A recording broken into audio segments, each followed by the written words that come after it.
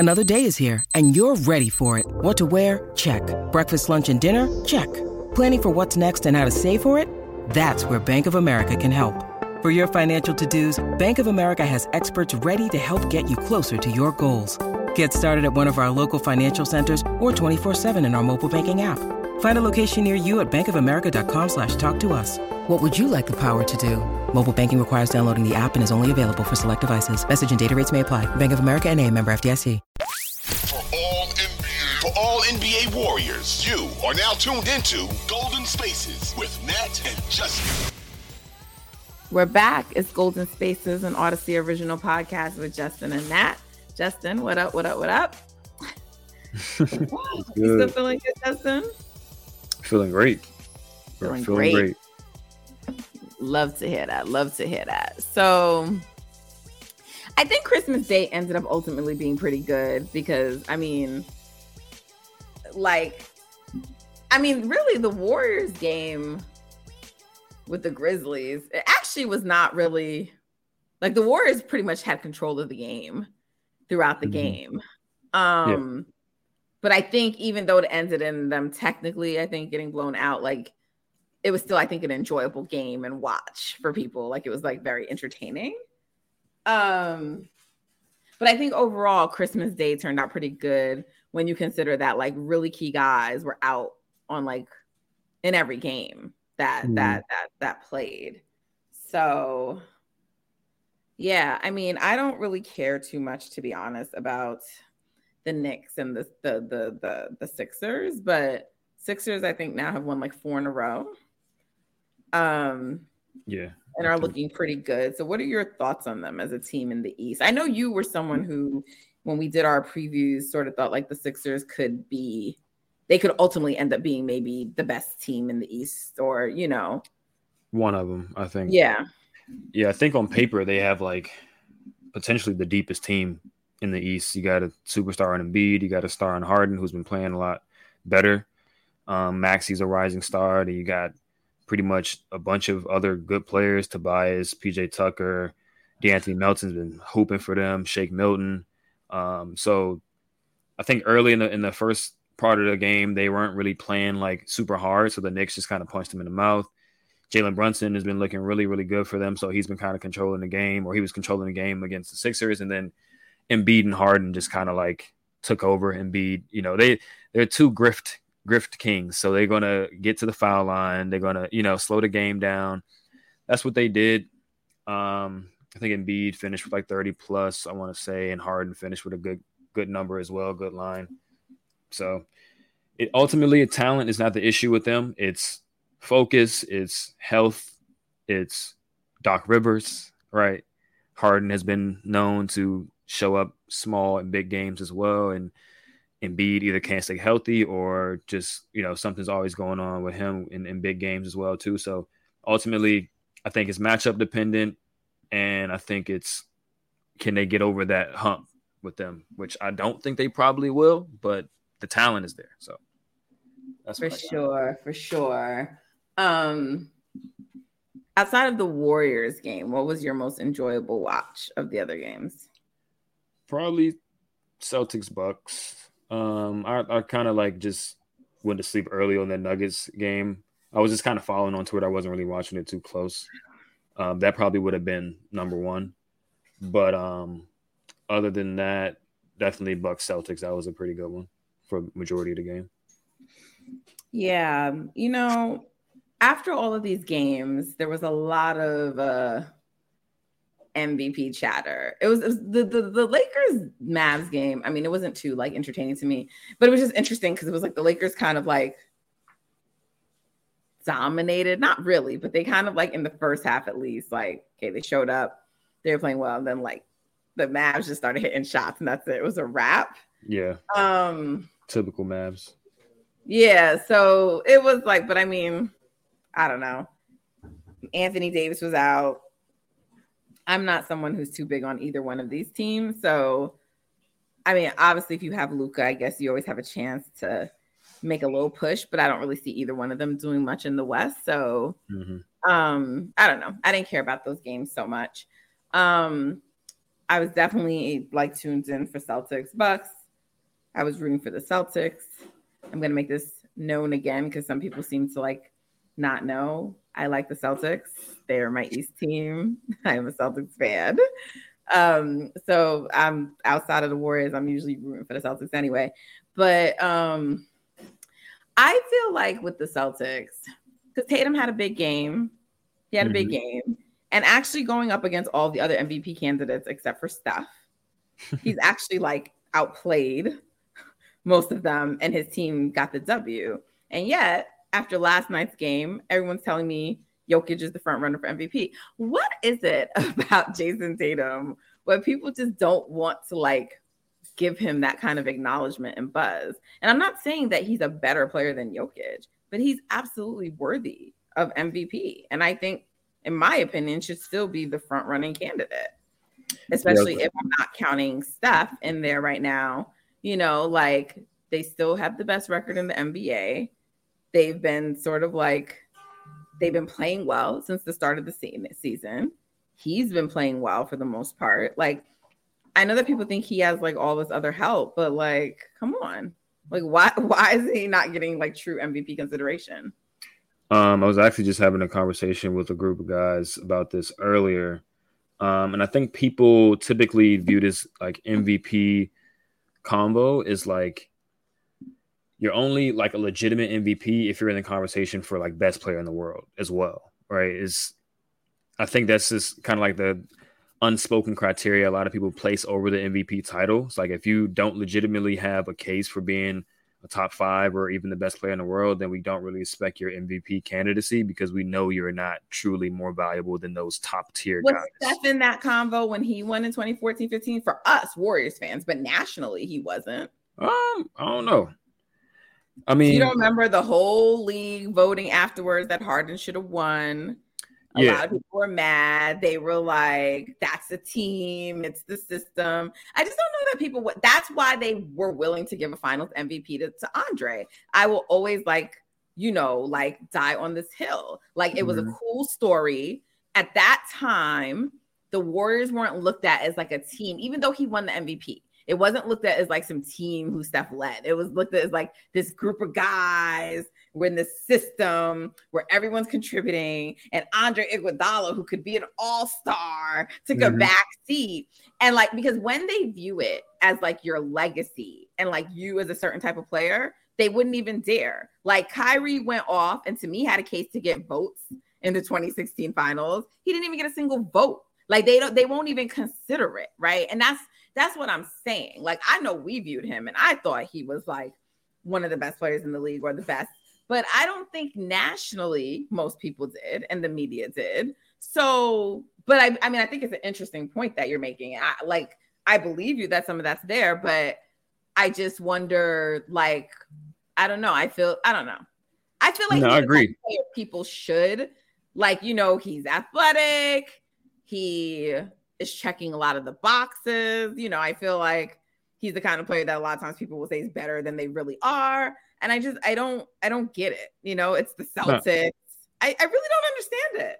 No, I feel you. And I mean, just talking back to Steph in 2015, I think that year in particular was a little bit, I wouldn't say weird, but like, even if people didn't view Steph in that light, some of the other guys who they did just either didn't perform up to that level or they just didn't play at all, right? Like, KD missed that season.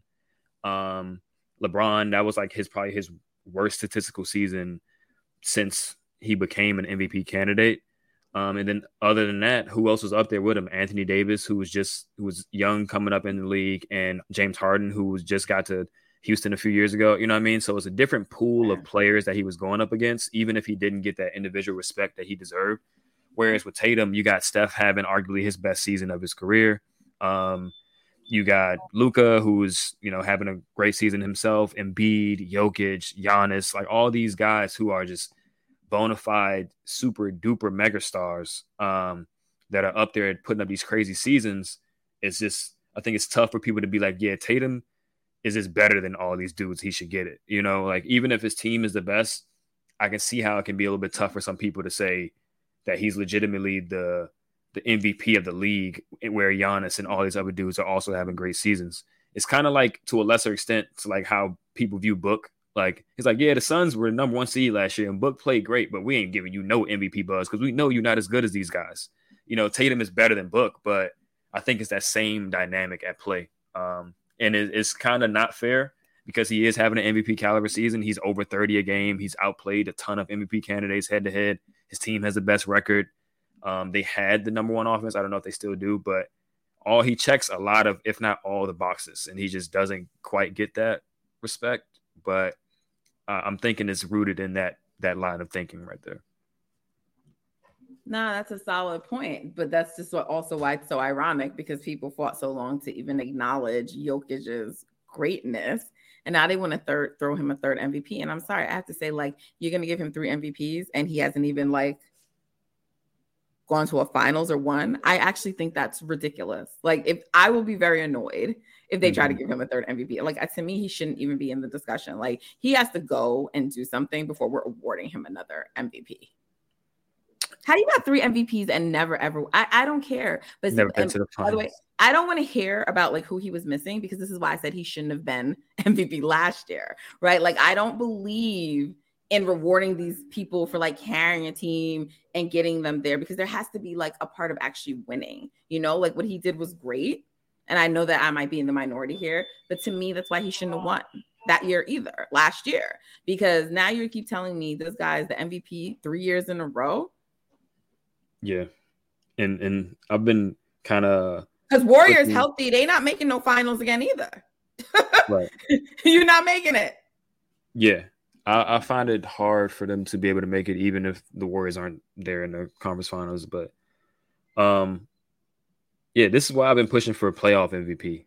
You know, part of the reason it's like, okay, the MVP, it's always going to come back to the MVP is a regular season award, and we understand that it is. But like you said, being the MVP of the league means like you're in the argument for best player in the league, and you gotta get to the finals at least one time. Like 3 straight years MVP and not having the type of playoff success that an MVP typically has, it just looks a little weird. Even if he deserves it, he's definitely had 3 straight, and he's having a MVP caliber season this year. So from that standpoint, sure, like he's deserving of it, but it's got to be some type of nuance involved here. Like, you can't be MVP 3 times in a row and lose in the first round or second round 3 years in a row. That would just look crazy on the league. So, and also, I'm sorry, like with all due respect, but the only time that I've seen y'all do something was in the bubble, and like that's just always going to be questionable until you do it outside of the bubble. And like, finally, there are other guys out there deserving. Like, even if you know what I'm saying, like, I don't understand why after yesterday's game it was, oh, he jumps to the front, he's clearly the MVP, give it to him. Like, what? Like, I don't even think he's having that kind of a season where you can say that. He just had like a few recent games. No, when I say that, meaning not that he's not having an MVP season, but that he's clearing everyone else. I don't think you can say that. That's my point. Right. And I'm just like, yeah, he just had a few recent big games, but like Tatum wasn't slouching, in that game. Giannis has not been subpar. You know what I'm saying? Like, these guys are not having like subpar seasons, And then, like, I don't bring up Steph because I'm a big believer, like, your record has to be there. So while I still think Steph is the best player and was playing better than all of them, like, it don't matter. And now he's hurt, So if he doesn't miss too many games, he, because I mean, all the rest of them are going to have more games played, most likely. We'll see how the season plays out. But like, if he comes back and like leads the Warriors on a run and they do end up finishing like top 3, he can put his name back in that conversation. But for now, I'm just like, that's a done deal. So the way people are just like, oh yeah, just give him, he's going to get his 3rd MVP. Like, he's clear above the rest. I'm like, he's not clearing, guys. Like, He's having an amazing season. Other guys are having an amazing season, but like, y'all need to like relax. Now it feels like a little bit biased, like in the other direction, and just keep giving it to him. Because there are some people who want to accept that he is like the best player in the NBA, him or Giannis, and neither one of them are better than Steph. That's my opinion. Right.